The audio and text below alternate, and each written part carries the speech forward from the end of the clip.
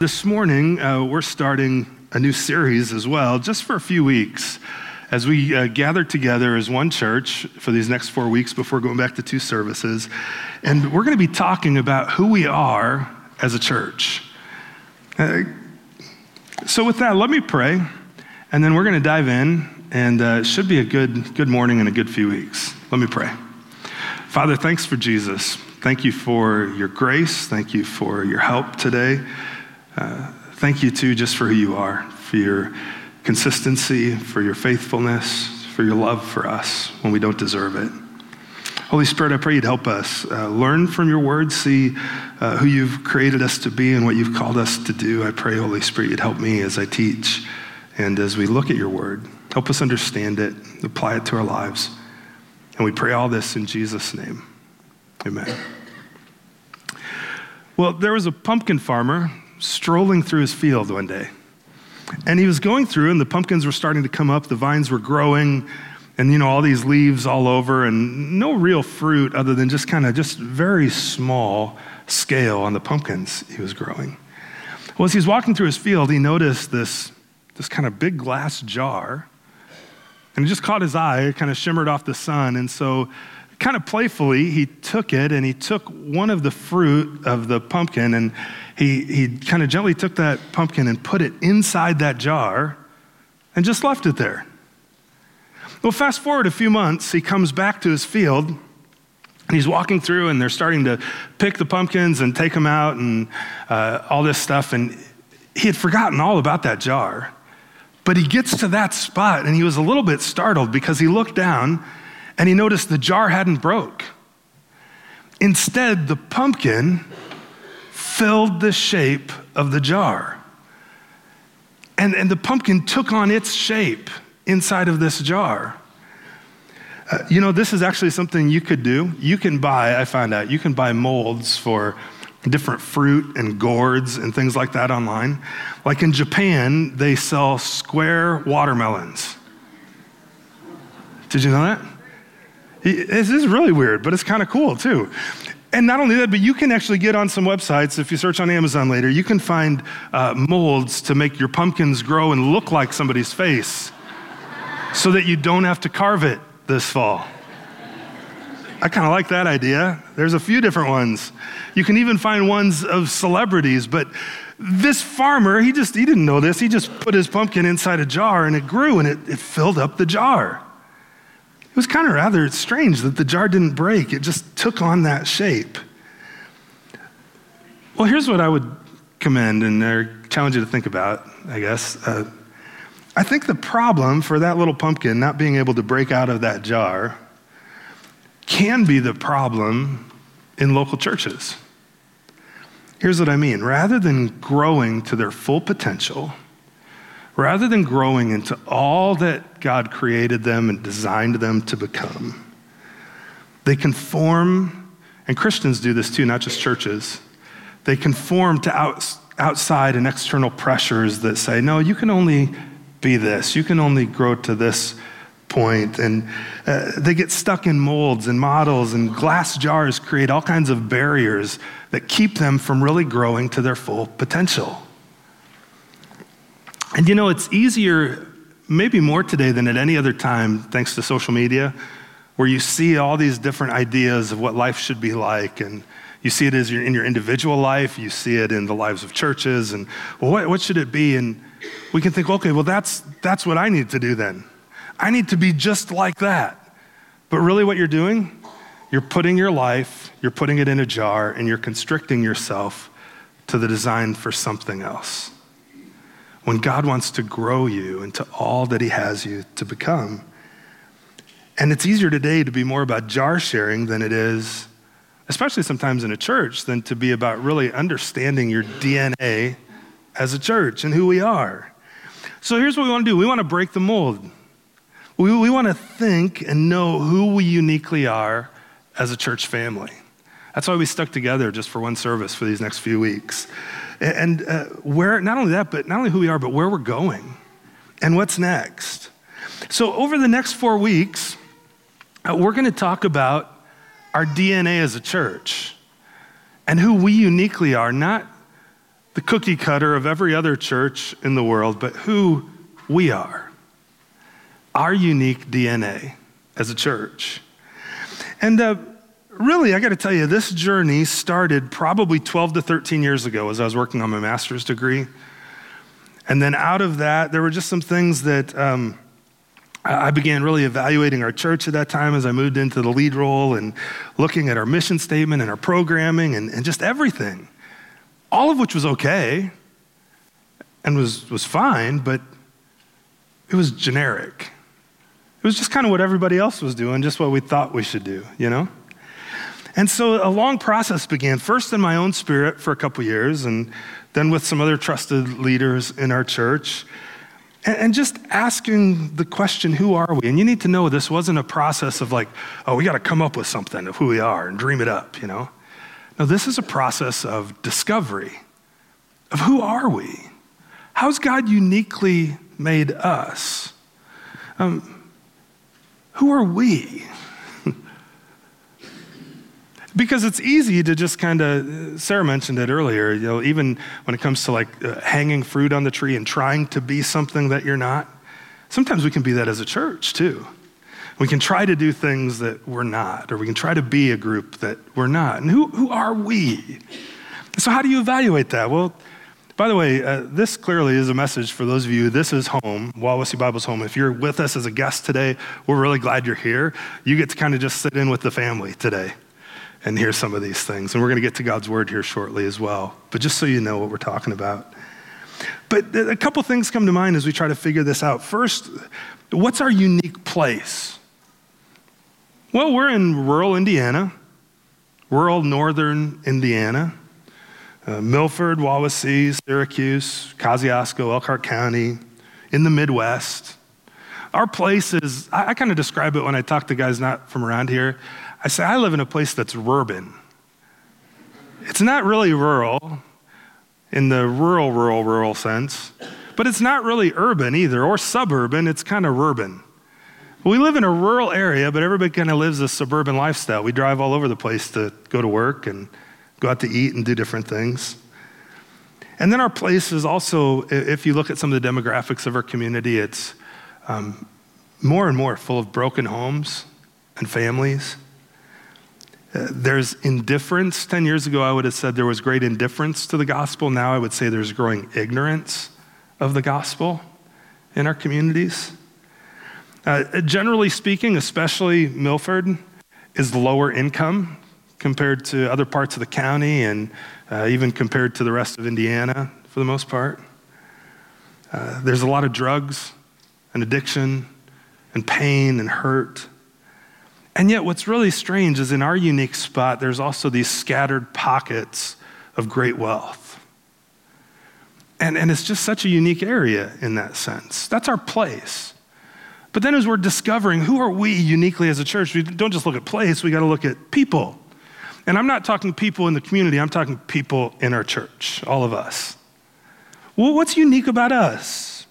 What are our unique gifts and abilities and vocations and education? Well, generally our church family historically has been pretty family oriented. There's a number of generational families in our church. We're blended for the most part in age. Like right here in this room, we're fairly full. But if you would go down the hall to the kids area right now, I got to be quick today because if not, there's going to be a mutiny, probably from all the kids workers. Right, Tricia? Probably. There's just a wide gamut of ages in our church, which is great.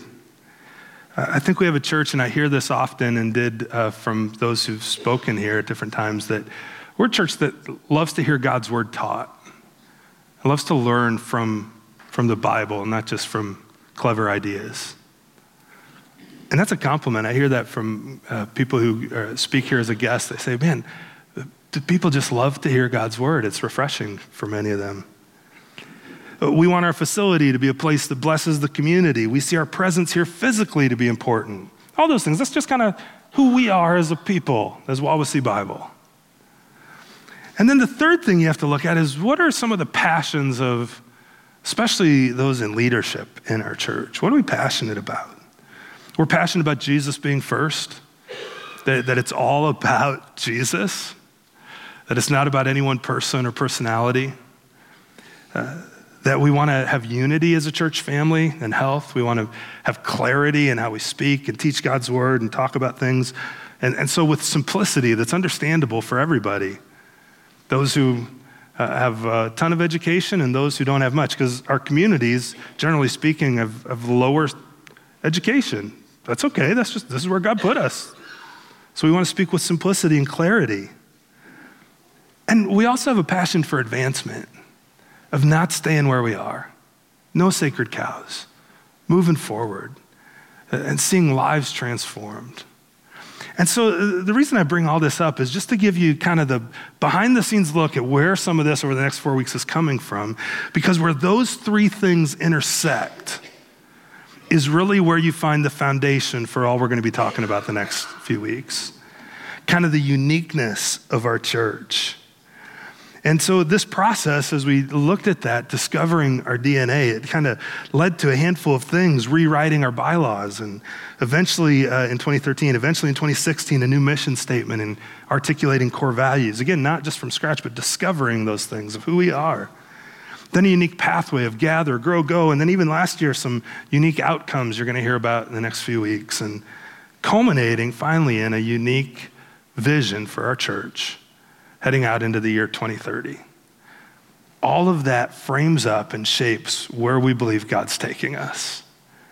And so we're going to be talking about that over the next few weeks, and I encourage you, just be here. It's going to be fun to look at where God is taking us and what he has in store for us. And we've seen his hand at this all along the way. But again, I share all of that at the very front end just to say, you need to know none of this is haphazard. None of this is like, man, what did Josh have for breakfast this week? Because he's talking about all kinds of stuff.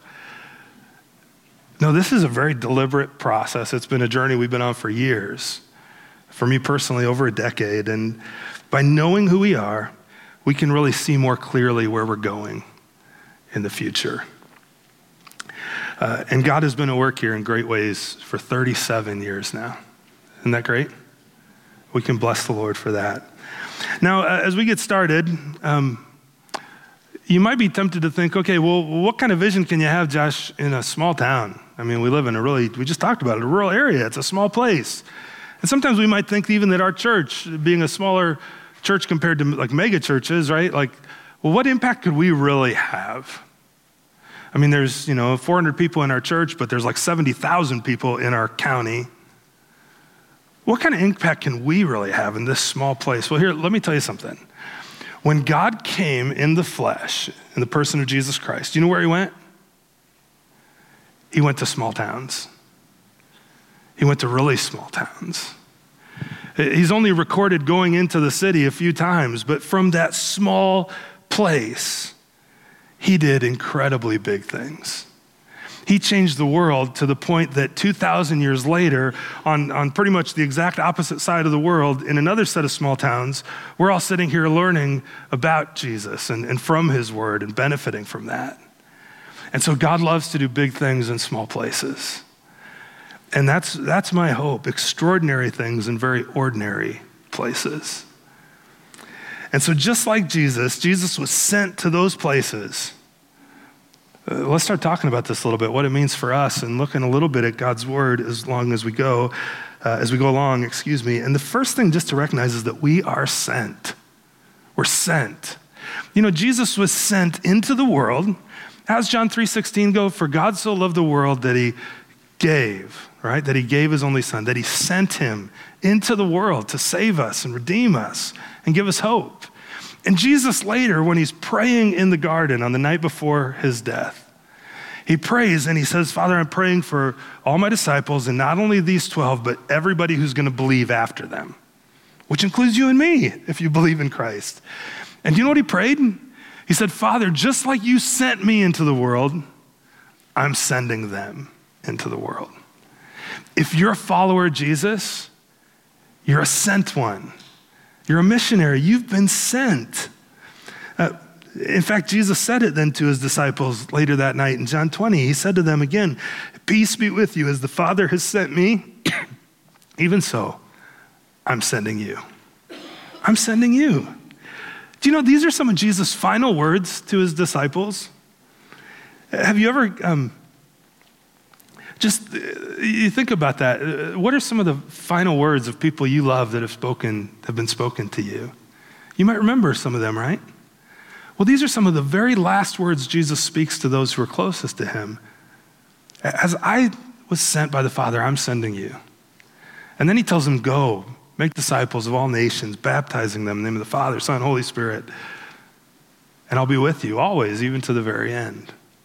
Those are big words. And you might think, okay, well, where's he going to send me? Because I don't know, Josh. I don't really want to be a missionary in Africa. He might send you to Africa. I don't know. But do you know where I know he has sent you? In the place you're at right now. Do you know where I know he sent me? In the place I am right now. How do I know that? Well, God's word tells me that, right? Look with me at Acts chapter 17. See, God has sent you and I here. He made from one man, Paul's preaching here, telling the story of God and of the gospel, and from one man, every nation of mankind to live on all the face of the earth. And he determined allotted periods and the boundaries of their dwelling place. Here's what Paul's saying. God, from the very beginning of time, determined where each one of us was going to grow up, where each one of us was going to live. He could look from eternity past into the future and know he's going to have Josh Weiland in rural Indiana for at least 20 plus years, and he knew exactly where I would be. He knew when there was nothing here, when this was a cornfield, when this was a farm, he knew that you and I would be sitting here in this place right now, hearing from his word. He's appointed the times and places and boundaries of our dwelling places. That's language of being sent. He sent you and I here then, is what that means, just like Jesus was sent. And he sent, just as the Father sent Jesus, he sent you and I, and he sent us to a specific place. He sent Jesus to a small town of a couple hundred people called Nazareth, where he grew up. Later, he would spend time and set up his base of ministry in another small town called Capernaum, on the north edge of a lake called Galilee. And this lake was so large, as lakes go, that the whole region surrounded it was called Galilee, named after the lake right in the middle. Does that sound familiar? Like that whole area called Wawasee, named after the lake in the middle? Capernaum was one of the larger settlements of Galilee, but it was still pretty small, maybe 600 to 1,500 people. Small towns. And other small towns like Bethsaida and Tiberias surrounded the lake. Small towns of 600 to 1,500, maybe 2,000 at the most. Not at all unlike the area we live in, with a lake in the middle, surrounded by towns of 1,500, 2,000, some smaller.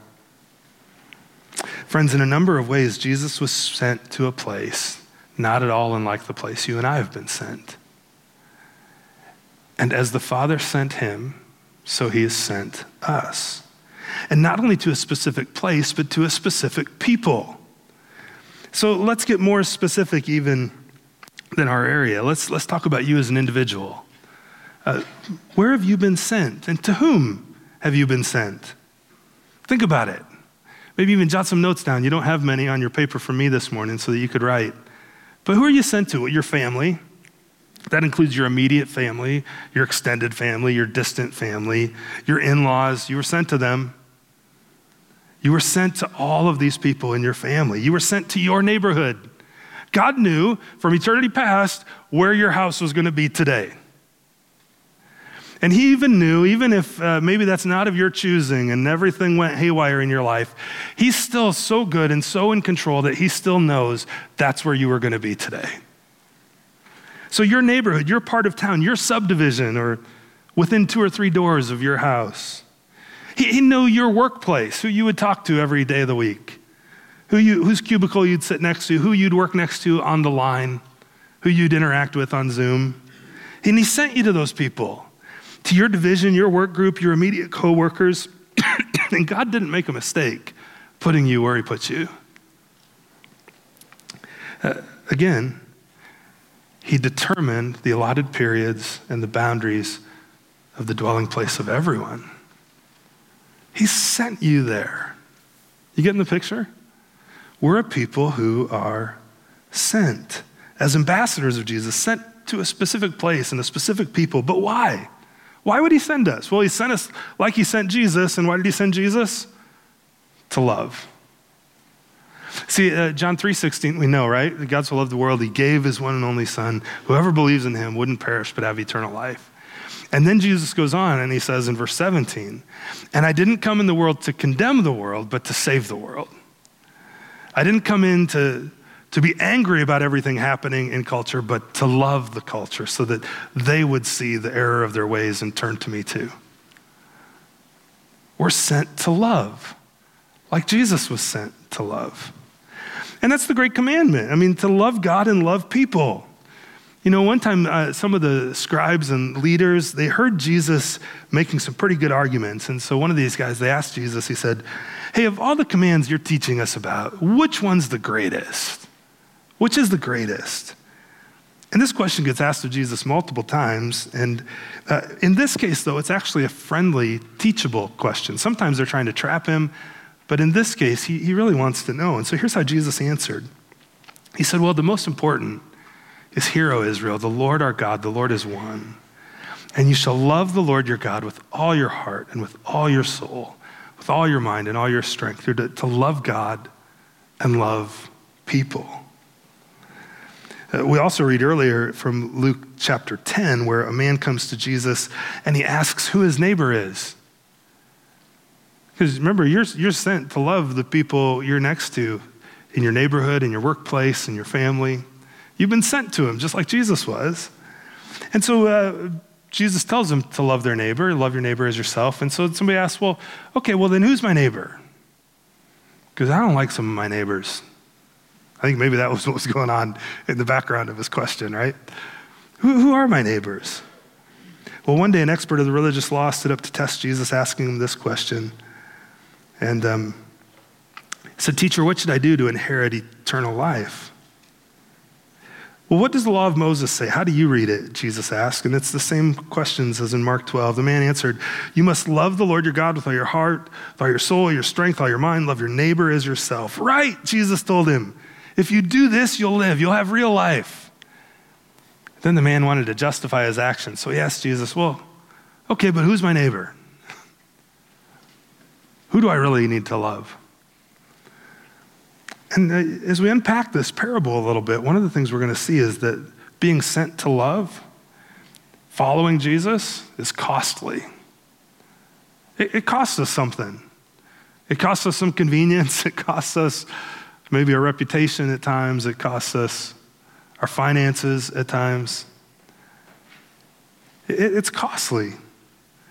So Jesus replied with a story. He said, a man was going down from Jerusalem to Jericho, and he fell among robbers who stripped him and beat him and departed, and they left him half dead.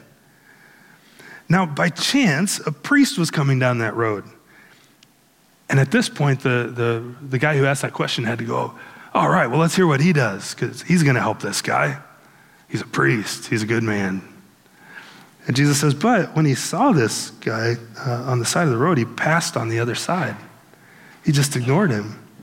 So likewise, a Levite, one of the worship leaders, when he came to that place and saw him, he passed on the other side.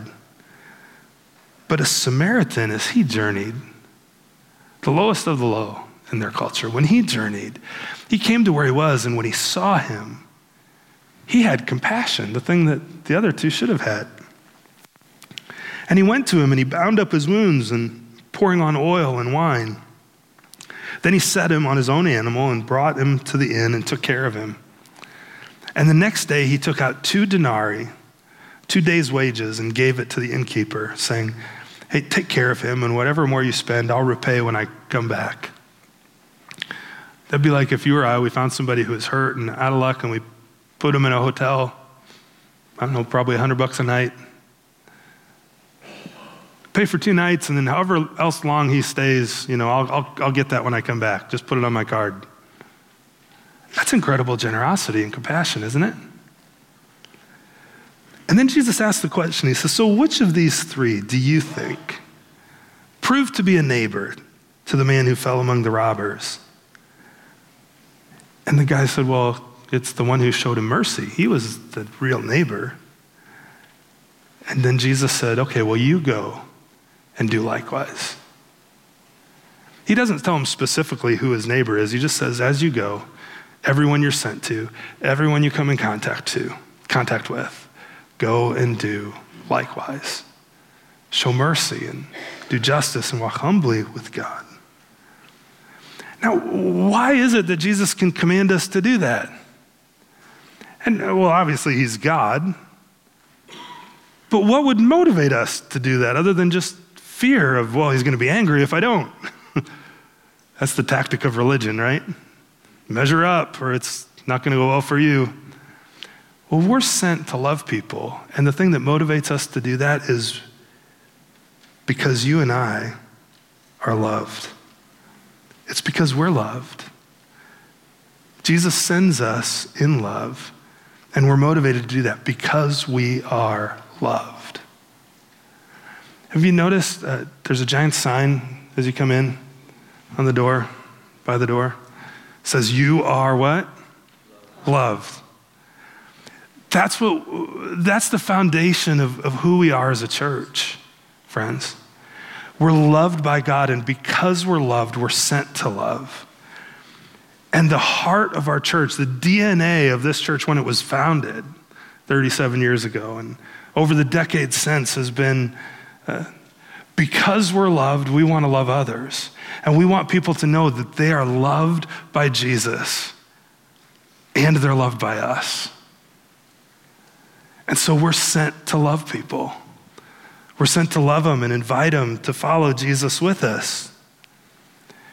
And the reality is that people in our culture, in our world, in our neighborhoods, in our families, long to be loved.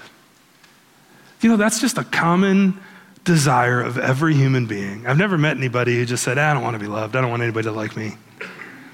If they say that, they're not being very honest, are they? I mean, the Beatles kind of had it right. 1967, they made a proposition that encapsulated the gospel and they didn't know it. It was kind of the hope of their time. Do you know the song? All we need is love. Oh, a few of you did it, different keys, but it was good. Da, da, da, da, da. All we need is love. Da, da, da, da, da. All we need is love, love. Love is all we need. And the thing that they miss on that is that God is love. And sadly in our culture, love has become God, but God is love. And Jesus is what you need. He's who you need. And everyone needs that. Ed Stetzer writes this about that. He says, in their song, we find a grain of truth that speaks to the human condition. Not only do we all love, but we are innately drawn to the idea of being loved. We understand the power of our own desires, and so we long to be the objects of the desires of another. All the components of love, dignity, respect, affirmation, encouragement, service, they're magnetic. Even if the sin and brokenness of this world distorts how we interpret them. No wonder, he writes, this Beatles hit captures the modern imagination almost as powerfully as it did in the 60s. 50, 60 years ago. Some churches even seem to have picked up on the sentiment in this anthem, repurposing with phrases such as, love everyone always, and you are loved. It's just a sentiment of desire that people long to be loved. I can't tell you the stories. It happens regularly where somebody will be driving by and they come in the church because they saw the sign and it was one of those days.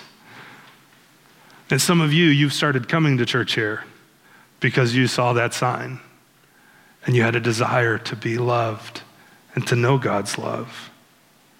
And we all long for that because we're made in God's image, and God as Trinity, Father, Son, and Holy Spirit exists in a loving unity. It's part of who we are as image bearers. We long to be loved like God is love. And it's both a desire and a need to love and to be loved. It's God's very nature. 1 John 4:8 says, anyone who doesn't love doesn't know God because God is love. In John 17, Jesus prays, now, Father, glorify me in your own presence with the glory that I had with you before the world existed. And he goes on and he says, I desire that they also, whom you've given me, may be with me where I am to see my glory that you've given me because you loved me before the foundation of the world. Well, love is just this foundation of, it's God's character, and it motivates all we do as a church. And you just need to know as we start this series, you are loved. It really is like the kingdom concept of our church, where it's how we see God's kingdom being uniquely orchestrated and uniquely lived out among us at Wawasee. Loving Jesus, loving people in genuine, tangible ways. That's why we cancel a service in the spring and we go out for Engage. That's why you're going to hear about some other things coming this fall and over the year, just ways to reach out and love our community. But let me also challenge you that love starts not just out there, it starts in here. Let me encourage you to continue loving one another well. Get connected in a life group or in a group of friends in our church to where you can be known and to where you can know others. And God uses the fuel of that by His Spirit to grow you and to grow our church, and then to expand that out to others who are longing to be loved like you and I are loved by Jesus. I'll end with 3 scriptures, then we'll sing and call to morning. The ways you can know you're loved. Number 1, Romans 5:8. God shows His love for us that while we were still His enemies, Christ died for us. And he goes on and says, sometimes somebody would die they'd rarely die for a good person, but maybe sometimes they would. But nobody dies for their enemy. That's how great His love is for you and me. When we were sinners and enemies, He died for us. Number 2, the reason we love, 1 John 4:9, is because He first loved us. It's the foundation of who we are. And then Ephesians 2:4, God being rich in mercy because of the great love with which He loved us, adopted us as His people and made us part of His family and saved us by His grace. So friends, as we head out this week, as kind of school gets going again and everybody's schedule gets started again, and as we look here over these next few weeks, kind of priming the pump this morning for where is God taking us? Let me just remind you on the very front end, we're sent. We're sent people. We're people who are sent to love. We're sent to love people who long to be loved like we've been loved and are loved by Jesus. Amen? Let me pray, we'll sing, we'll call it morning.